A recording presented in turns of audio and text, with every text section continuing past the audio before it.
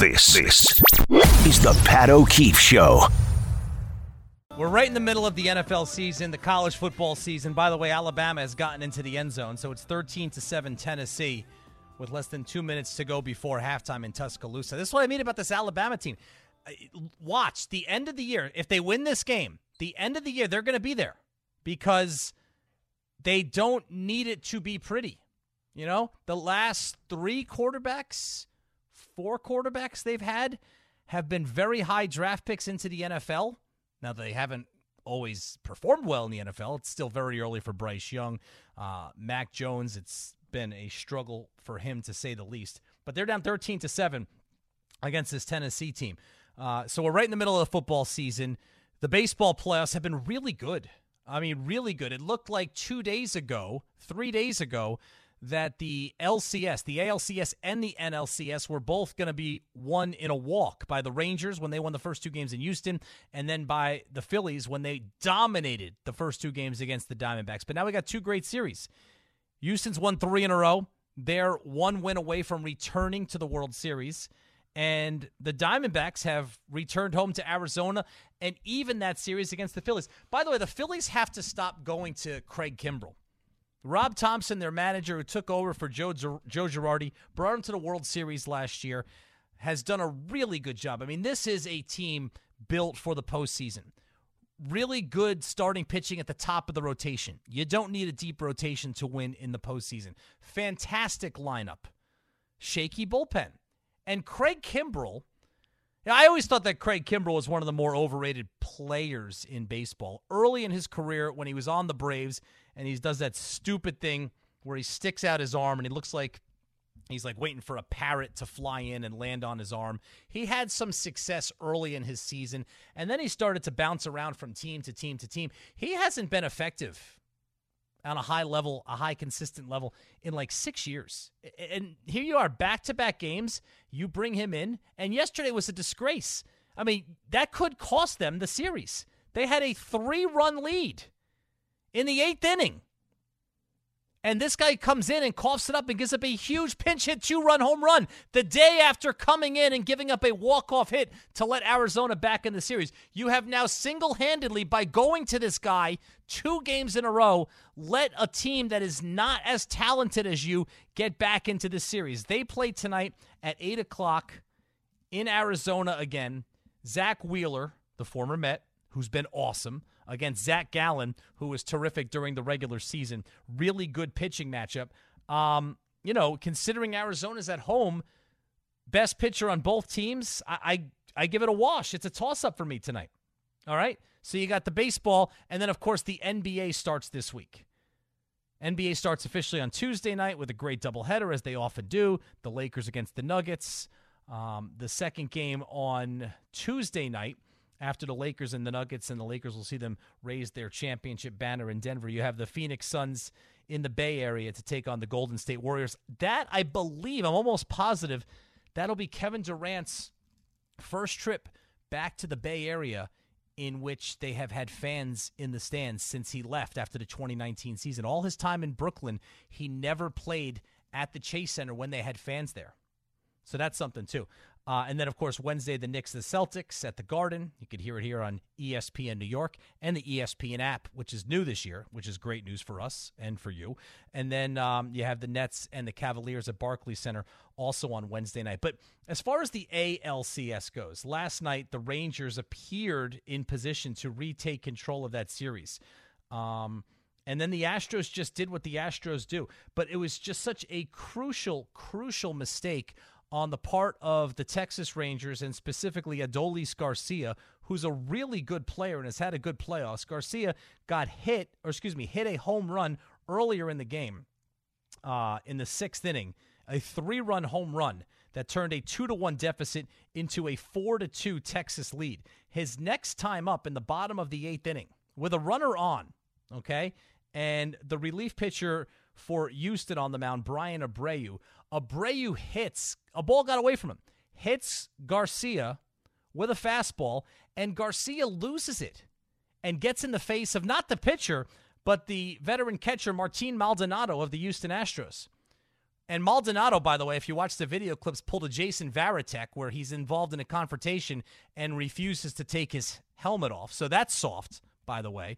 But that's not the point of this conversation. The point is Garcia, in a crucial point of the game, with his team 3 outs away from winning their 3rd game in the series and going back home with a chance, going back to Houston with a chance to close out the series in either Game 6 or Game 7, allows his emotions to get the best of him. The bench is clear.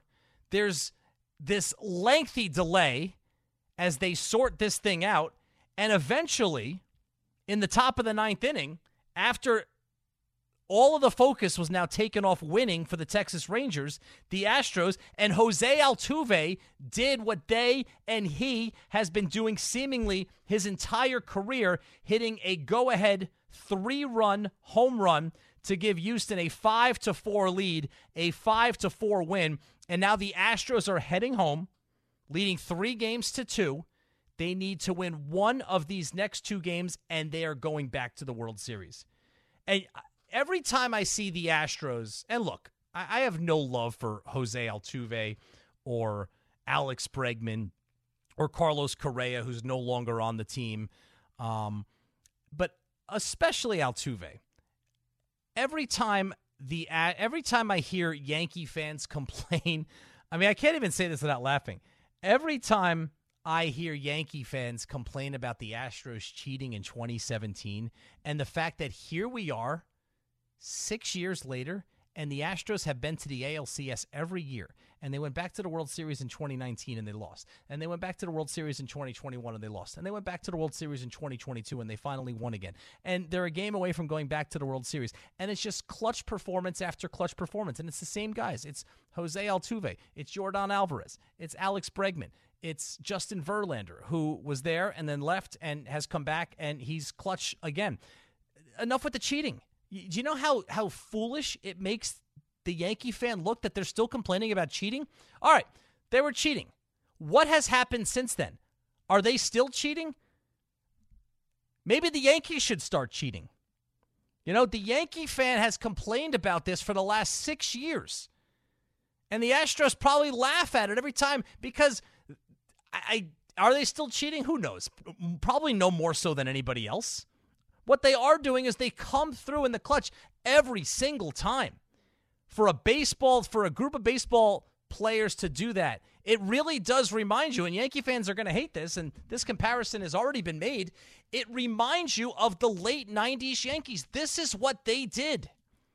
The late 90s Yankees would have bounced back from a benches clearing brawl with their backs to the wall in the 8th inning of that game last night and come up with a big 3-run home run in the 9th inning, exactly like the Astros did. This is the closest thing that baseball has seen to those Yankees since those Yankees. And isn't that ironic? You know, the Yankee fan in 2017, well, more specifically in 2019, when it came to light about the cheating scandal that led to suspensions and people losing their jobs, and there were actual serious repercussions. But the narrative in 2019 and 2020 was that the Astros cheated and they didn't earn their 2017 championship, and it was somehow stolen from the Yankees, or it was stolen from the Dodgers, or the Red Sox. They have kept their heads down. They have dealt with so much vitriol everywhere they go in baseball, and all they do is keep on winning. And Texas last night, specifically Adolis Garcia, was not focused on winning. The focus for Texas was, I don't know what the focus was, but at that point in the game, you can't incite a benches clearing brawl. With your team up 4-2 in the 8th inning, get hit, take your base like a man, have first and second, go for an insurance run, get back into the dugout, and try to get those last 3 outs to regain control of this series. They had control of the series, and you give the Astros an inch, and they hit a 3-run, go-ahead home run, and now they have a chance to close this series out at home. It has to be so frustrating for Texas Rangers fans. It's still frustrating for Yankees fans, and it's frustrating for any baseball fan who still expends energy by hating the Houston Astros. 1-800-919-3776. Let's go back to the phones. It's all on the table. Let's go to Artie in Brooklyn. What's up, Artie? Hey, bud, how's everything going? Thanks for taking a call. Yep. Look, as a Jet fan, to not be excited about the Eagle win, you got to be nuts, right? But with that said, in my mind, they're not a playoff team. I mean, it's not their fault, but they got a backup quarterback. They got an unproven coach, and their offensive line is depleted. And they just got another injury in Tippmann. And look, the defense has caused turnovers, right? 9 turnovers or whatever. Their defense, that kind of defense they're playing, is a top 5 defense. And then people ask, how the heck did we lose to the Patriots? How many turnovers did we get from the Patriots? Yep. None. Yep. We didn't turn them over. So in my mind, when you play a good team, good teams don't turn the ball over. And if you just see, the Jets are not going to get. I mean, I guess in order to make the playoffs, they're going to have to. But I just don't see them turning good teams over three at a time. And then not only that, but then you're getting guys that don't miss field goals. You're getting good coaches like go for a first down. I mean, go for a passing when they could have ran the clock, things like that. So, I mean, what's your take? Do you think this team is a playoff team? It's just this question. Are they better than the Browns? It's funny. They're very similar to the Browns. And thanks for the call, Artie. That's a good question. I think they're similar to the Browns. Both of those teams have excellent defenses. I think the Browns' defense is better than the Jets. The difference between the Jets and the Browns have their starting quarterback, Deshaun Watson, coming back. But let's be real about this. Ever since his legal troubles and the fact that he sat out 2 seasons, Deshaun Watson has not been the same quarterback. We have not seen the guy who was leading Houston to come from behind wins in the playoffs. So I don't know if that guy's still in there. Are the Jets better than the Browns? They're very, very close to the Browns. Are the Jets a playoff team? Not ready to say that, Artie. Are the Jets in playoff contention? 100%. You look at the NFC right now. And by the way, it's 7 teams make the playoffs right now. The division leaders are Kansas City, Miami, Jacksonville, and Baltimore. The wild card teams are Buffalo, Pittsburgh, and the Browns. Pittsburgh and the Browns are both 3-2. The Jets are 3-3. They are 1/2 game out of being in the playoffs right now. All the teams around the Jets are the Browns, the Steelers, the Colts, the Texans, the Raiders, and the Bengals, and the Chargers, okay? Who scares you in that group? The Bengals do. Yeah, they've won 2 in a row, and they have Joe Burrow. Do the Chargers scare you? No, not with Brandon Staley as their head coach. And what has Justin Herbert ever won? Let's go to Michael in Manhattan. What's up, Michael? I want to talk about a couple of things. The New York Liberty first, and then I'll get to Quickly, who you mentioned sitting out. They set the league back with their behavior, I believe. In that finals, whining, excuses, and no-shows at pressers. The WNBA is supposed to be a model, a forward-looking model. And what the Liberty did, it's ridiculous. They lost because we didn't play defense, but the behavior was just terrible. So I wanted to say that, and they're going to have to do a lot to go forward in the future. Okay. Breonna Stewart didn't show up, the MVP. Donquel Jones didn't play for half the year. Then at the end she did, etc. Now, with the Knicks, that was the dumbest. Quickly sitting out, as you said. I didn't know that. The last 2 games, yeah. I mean, that's NBA farce. Well, the Knicks have already seen what he can do. It's just a problem with the league. It's so dumb.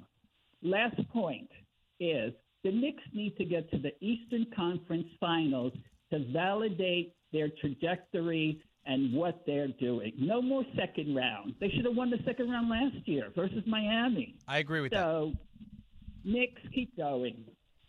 Michael, thanks for the call. Look, the Liberty, did they set the WNBA back? I think the totality of this WNBA season was probably more beneficial to that league than any other in 2 decades. On Sunday afternoon, and I don't know what the attendance was on Wednesday in the final game. Sunday afternoon at Barclays Center, they had 17,000 plus fans there for a WNBA Finals game. 17,000 plus. Okay? If you don't follow the NBA closely, that's fine.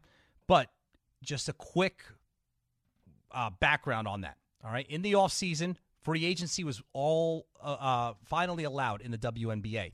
The Aces of Las Vegas were already the champs.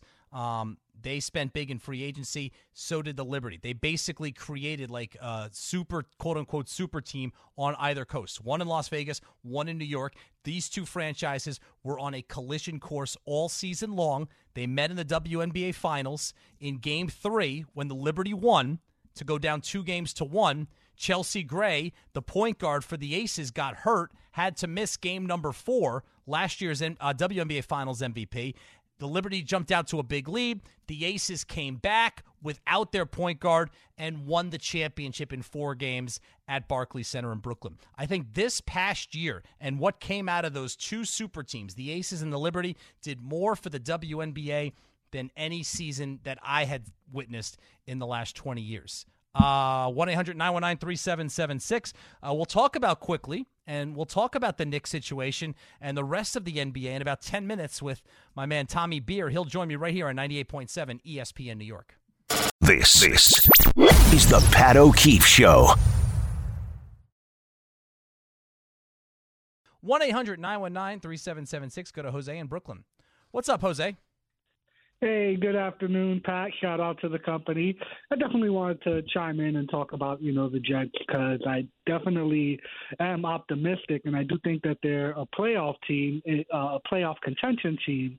It's just more of, can Zach Wilson actually make that step up into being a game manager? Because I think people have really downgraded the word game manager. Game manager meant that you also had a quarterback that could actually put the ball into the end zone. And the disrespect that, Brock Purdy has gotten, that I feel, because the system is so great in San Francisco and he has all those great weapons. But, we do have Garrett Wilson. We do have Tyler Conklin. We do have Breece Hall. We do have Michael Carter. We do have all these other weapons on the Jets side. And what we're missing is a game manager quarterback that could actually put the ball in the right places for them to make the plays consistently. So I wanted to know what your take on that was. So thank you for your time. Anytime, Jose, and thanks for the call. Look, you got to look at Zach's last 2.5 games. It started to click late in the second quarter, the Taylor Swift night, if you will, when the Chiefs were at MetLife Stadium. And it was 17-0, and people were heading to the exits when the Chiefs jumped out to that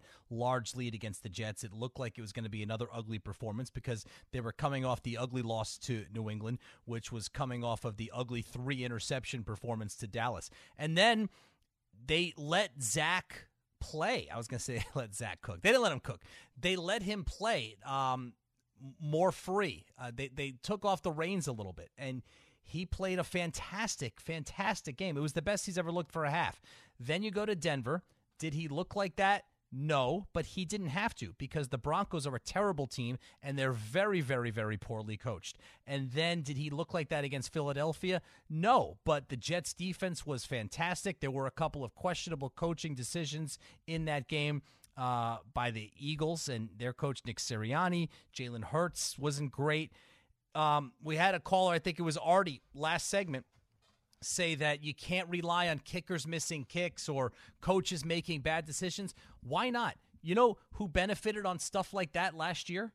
The Giants. And where did that lead them? It led them to the playoffs. It happens. It happens. I think we can all agree that historically the Jets have not been the beneficiaries of an abundance of good fortune. Can we all agree on that? So maybe, just maybe, they're due for Jake Elliott to miss a makeable field goal, for Nick Sirianni to throw the ball downfield when they probably should have just kept the ball on the ground. This is how the Giants won last year. The Giants had that great comeback in Tennessee to open the season, but it still was going to be for naught if the Titans kicker was able to make a makeable field goal at the end. He didn't. The Giants won. They were off and running.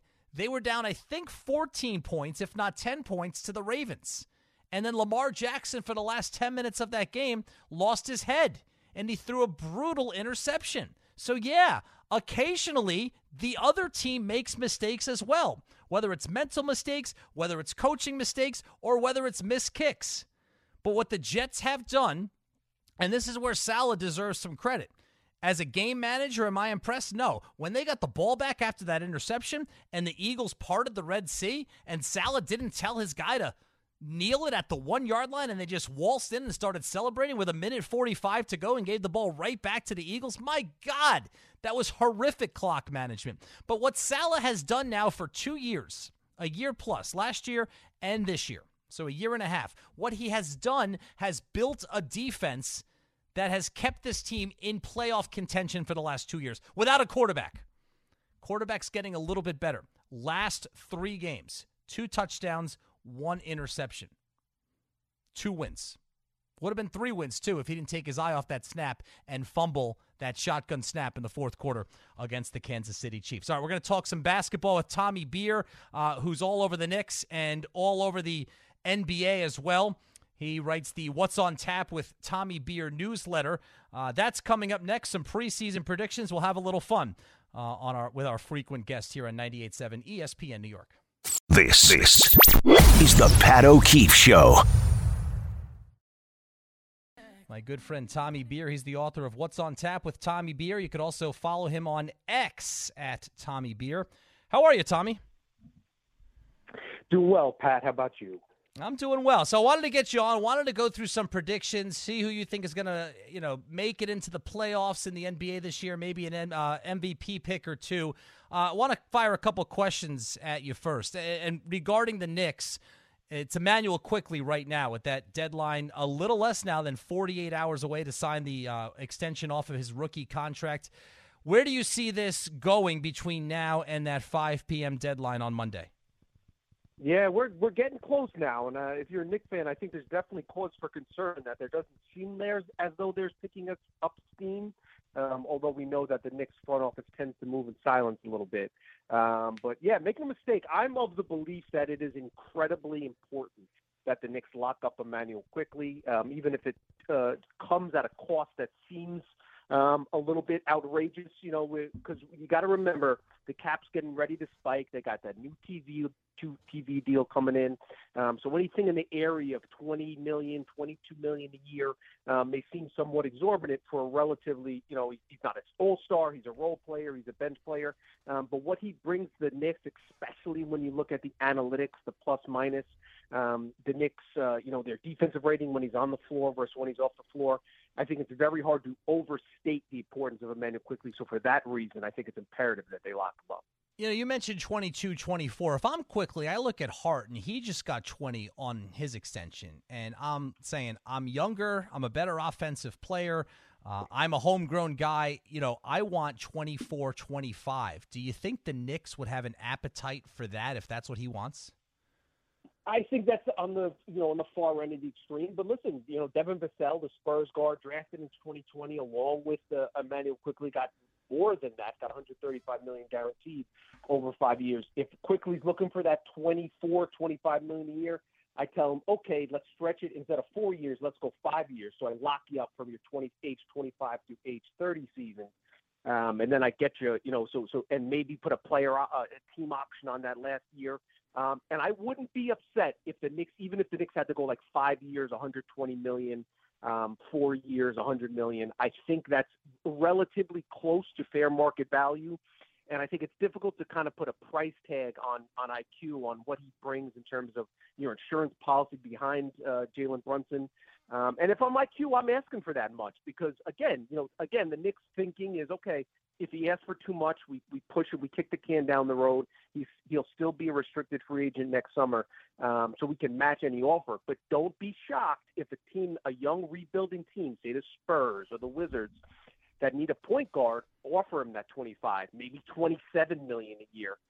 Because, if you look at his numbers as a starter, he basically averages around 25 and 5. Those guys are few and far between that also contribute on the defensive end. So I think the Knicks are playing with fire if they kind of rely on, don't worry about it. We didn't sign him to an extension. We'll match whatever contract he gets next year. You might be shocked at the contract he does get because all it takes is one team being willing to overpay, and then you're really in a pickle.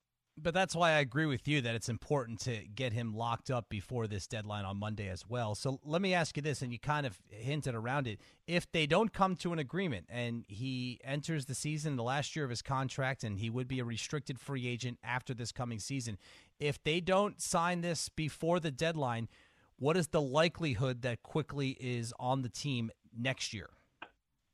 You just add so many more factors. I mean, one rationale for saying we're not going to sign into the contract extension is important to note is that he's easier to trade mid-season. There's a lot of CBA language. I won't bore you with the minutia, but essentially you'd have to send out a lot more outgoing salary than you take back. If he was signed to an extension before that extension kicks in, and again, the extension wouldn't kick in till the start of next season, the 24-25 season. So that's one rationale, one reason for delaying but then, does Embiid demand a trade? Does Karl-Anthony Towns demand a trade? There's all these other X factors in there that are hard to calculate. Again, I think the Knicks value Quickley. But we do know that the Knicks like to do things on their terms, Leon Rose and company, in terms of value. We thought that RJ and the Knicks might come to a kind of a fork in the road. He decided to take a little bit less. If I had to put a percentage on it, I still think they keep him, but I wouldn't put it higher than maybe 70-60%, just because there's so many other things that can go into him getting through the entire season. And then, like I said, another team offering a huge contract, and then you're kind of put in that tough position where you want to hold on to him. But, is he going to be, paid a lot more than the starting point guard? Just kind of complicates things a little bit. Tommy, let's look ahead to the upcoming season in the Eastern Conference. And it's funny because it felt like forever the Western Conference compared to the East, there was a big talent gap. The last couple of years, that gap didn't seem so wide, but I don't know. All of a sudden, I look up, and it seems like it's a lot more difficult to come through the Western Conference than it is the Eastern Conference in the NBA. Do you agree with that? I do. I think you have the two real heavyweights at the top of the conference in Milwaukee and Boston, obviously kind of a tier amongst themselves. But after that, I don't think anybody would be shocked if you said the Cavs will finish third or the Sixers will finish third. Maybe the Knicks jump up to finish third. And any of those 4, 5, 6, 7, 8 slots can go any which way. Whereas in the West, there are juggernauts from 1 through 6 through 8. You could pick 8 or 9 teams that have a chance to win 50. You wouldn't be shocked if the Timberwolves, for instance, won 50 games. Lakers, obviously, Nuggets, the Suns are going to be a really good team. So I agree with you. Night in, night out, I think it's going to be very difficult for teams to, there's no nights off. We don't have as many teams tanking. There's no Victor Wembanyama in next year's draft. So you're going to kind of get, not only do you have, powerhouses at the top, but you also have a lot better teams, even fighting for that playing spot. So I agree with you. I think, and especially in the Western Conference, you just have a real glut of really good teams. And we'll stay in the East because that's where the Knicks are. But last year you had 3 upper echelon teams, the 76ers being the third along with Milwaukee and Boston. And look, Philly, yes, it ended in disappointment in the playoffs again, but they were up 3-2 on their home floor in the second round of the playoffs. If they were able to close out that game, maybe they go to the NBA Finals. But so they were a legit team last year right up until their season ended. But now they take a step back, or it seems like they are, with this James Harden situation. How do you see this playing out? The latest, Harden missed a couple of practices this week, didn't play in the preseason game last night. And it seems like when a week ago, maybe he would just, put his head down and play to start the season. Now it seems like that might not happen. Yeah, Pat, listen, I can't buy into, I can't invest in good conscience suggest that the Sixers are going to be okay and everything's going to right the ship. I've seen it too close. We've seen it hit close to home in Brooklyn, where, at the start of the season, teams are excited. This is the year that Kyrie is going to behave. They got Harden and everyone's – these guys, they just tend to, for whatever reason, something goes wrong, something goes south. Even when they're at their healthiest, as you mentioned, they were up 3-2, but then they disappeared in Game 6 and then Game 7 in Boston. Harden obviously doesn't have a great postseason record. I personally am of the belief that Daryl Morey has to swallow hard and take, whether he thinks it's 50 cents on the dollar, 70 cents on the dollar, and get Harden out of town for any chance for this to be a successful season. I understand that's not what he would prefer to do. I understand he doesn't want to, lose out on a talented player like Harden, but you have Maxey, you have DeAnthony Melton. As a Knicks fan, I kind of like the shadow, the dark cloud of Harden hanging over that franchise because I think it increases the chances that at some point, maybe sooner rather than later, Joel Embiid says, "I'm not going to deal with this anymore. This is completely, I'm in the heart of my prime. Who knows how many healthy years I have left. I don't want to find out, from one day to the next whether Harden's going to show up for practice or games. Let's say he comes back for the start of the season. Who says a month into the season he doesn't back out from the team again? It's just too many nightmares, right? Too many potential headaches down the road. So I'm out on the Sixers. Speaking with Tommy Beer, the author of the What's on Tap with Tommy Beer newsletter, covers the Knicks and all things NBA. All right, I want to give you my playoff teams in the Eastern Conference. Let me know who, if any, you disagree with, Tommy. Milwaukee and Boston, I think they're pretty obvious. You on board with Cleveland and the Knicks as top 6 teams in the East? Yes.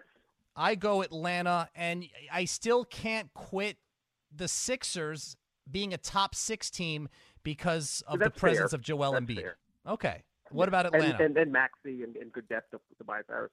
I like Atlanta as well. I think they're a little bit underrated right now. I think we kind of overrated Trae Young to start with. Now we've gone too far in the other direction. He's a guy that's capable of leading the league in points and assists every start of every season. Good depth. I kind of, maybe a little addition by subtraction with the John Collins situation, DeJounte Murray, quality guard. So, yeah, I think they're right there in that 5, 6. You can make a case for them being as high as 4 or 5. Yep. And they also have a good coach in Quinn Snyder, who's had regular season success. I think that's a part of the equation as well. My 2 teams coming through the play-in tournament in the Eastern Conference, once again, Miami, and I have Indiana there. I'm high on Indiana as well, Pat. I think their over/under number. I was looking at it was like 35 or 36 or something along those lines. I think they definitely have the capability of winning 40 games this season. I really like kind of the way the pieces are fitting together. Obviously, we're going to keep an eye on Obi Toppin out there. Tyrese Halliburton, one of the best young point guards in the league. Some good depth, good, well-coached team. I think they're a team on the rise that could surprise them. The West for me, Tommy, is harder. I'll give you my top 6. These are the teams that would be in the playoffs, avoid the play-in tournament. Denver, Phoenix, Golden State, the Lakers, Minnesota, and Memphis. Yes, I think that makes sense. I'm a little bit higher on Memphis than most. I think obviously the John Morant situation, the major unknown, that's the X factor. When he comes back, does he have his head on straight, and can he focus on playing baseball? Has he finally learned his lessons after his second and third and fourth strike? But yeah, I really like the rest of that roster. Talent up and down, the way they get after it, athleticism. So they're a team I think can surprise some folks and get up as high as maybe that number 2 or number 3 seed. Last 2 teams for me in the West, and let me know if you have anybody on your list that I did not. But I go with Oklahoma City, and I go with Dallas. Yeah, so I also want to be out on Dallas and say that they're not going to qualify for the top 6. So I think a lot of people have them in that top 6 or rather the top 8 rather that you have. Again, I'm kind of the mind that any team with Kyrie Irving, you bet the under on them at the start of the season. You've done well the last 3, 4, 5 years. Teams have been better with him off the court. But I can't quibble. I think having them in that 7-8 spot, even if they finish, 9 or 10, I think they can win a 2-game series. Luka Doncic alone is an incredibly talented player. So I'd be remiss if I said I think they're going to miss out on those top 8 spots. Last year, notwithstanding, it's hard to imagine Luka not winning 45 games. And this is your point about the West, because I don't have the Clippers and I don't have the New Orleans Pelicans, who, if Zion Williamson plays, and we know that's a huge if, no pun intended, are a very good team. Who did you have 7 and 8? OKC and Dallas. I'd have the Clippers instead of OKC. In that final slot. Yeah, I just think eventually, if by sheer numbers, at some point, the Clippers, stay healthy for the majority of the season. I think OKC's going to get there. I think they're going to be a title contender. I think Shai Gilgeous-Alexander is going to be an MVP candidate year in, year out. But I think they're a year or two away from conference establishment. And obviously, you're not saying they're going to be a title team now, but even in that 45 win range in a packed West, I think they kind of fall short of expectations. That's fair. I mean, it is year 5 for Paul George and Kawhi, so, hey, those fingers for Steve Ballmer remain crossed. All right, a couple of quick ones for you. You have a preseason MVP pick, or are you waiting to make the pick on one of your social outlets? I'm going to go with Giannis. And speaking of the East, I'm a little bit lower on the Celtics. I shouldn't say that, I think they're going to finish 5th or anything like that. I just don't. I think I have the Bucks winning the coming out of the East and eventually win the championship. I'm not as high on the Celtics as most. My concern is I didn't love what they did in the offseason. I think they needed to get a little tougher, so I don't like them trading kind of the heart and soul of that team. And Marcus Smart and Grant Williams, I think, was an underappreciated contributor. Obviously, the Drew Holiday trade covers up a lot of those areas of concern, and I love Holiday as a player, even though they gave up quite a lot, and obviously Robert Williams and Brogdon. But my concern with the Celtics specifically is the front court. Listen, if everyone stays healthy, and can they beat anybody, any team in the NBA in a 7-game series? Absolutely. What happens if Al Horford goes down, who's 37 years old, for an extended period? What happens if KP, who is notoriously injury-prone throughout his career? Porzingis played really well last season, looks sharp, fresh, and looks good at the start of the season. They just don't have much depth behind those two guys, and so relying heavily on those two players, especially when you have to run up against the likes of Embiid in the postseason. Horford's done a good job. Can he continue to do so at age 37? Giannis and Brook Lopez, that powerful front court. So that's my major concern. I agree that the upside is really high with Boston, but there's also a scary downside that I think is, if we ignore it, we may do so, to Celtics fans may do so to their detriment. So real quick, you have Milwaukee winning it all. Who do you have them beating in the finals? I got Nuggets coming out of the West again. Okay. I think it'll be Phoenix, Denver in that West Conference final. Should be an amazing series. Obviously, wouldn't be surprised if that three-headed monster with KD, Beal, and Booker, advances to the finals. But I think it would be a great series. But I have Milwaukee beating Denver in the NBA Finals. I have the same matchup. I have it the other way around, though. I have Denver winning again over Milwaukee with Jokic as my MVP for the 3rd time in the last 4 years. So we shall see. Tommy, always appreciate you coming on. I know you're going to be real busy with the season starting in just a couple of days, and we'll talk to you down the line. Looking forward to it. Stay in touch, Pat. Thanks a lot. Tommy Beer, great follow on X at Tommy Beer. Read his newsletter, What's on Tap with Tommy Beer. A lot of good Knicks and NBA content there. Always enjoy having him on. Couple of calls to wrap things up next on 98.7 ESPN New York.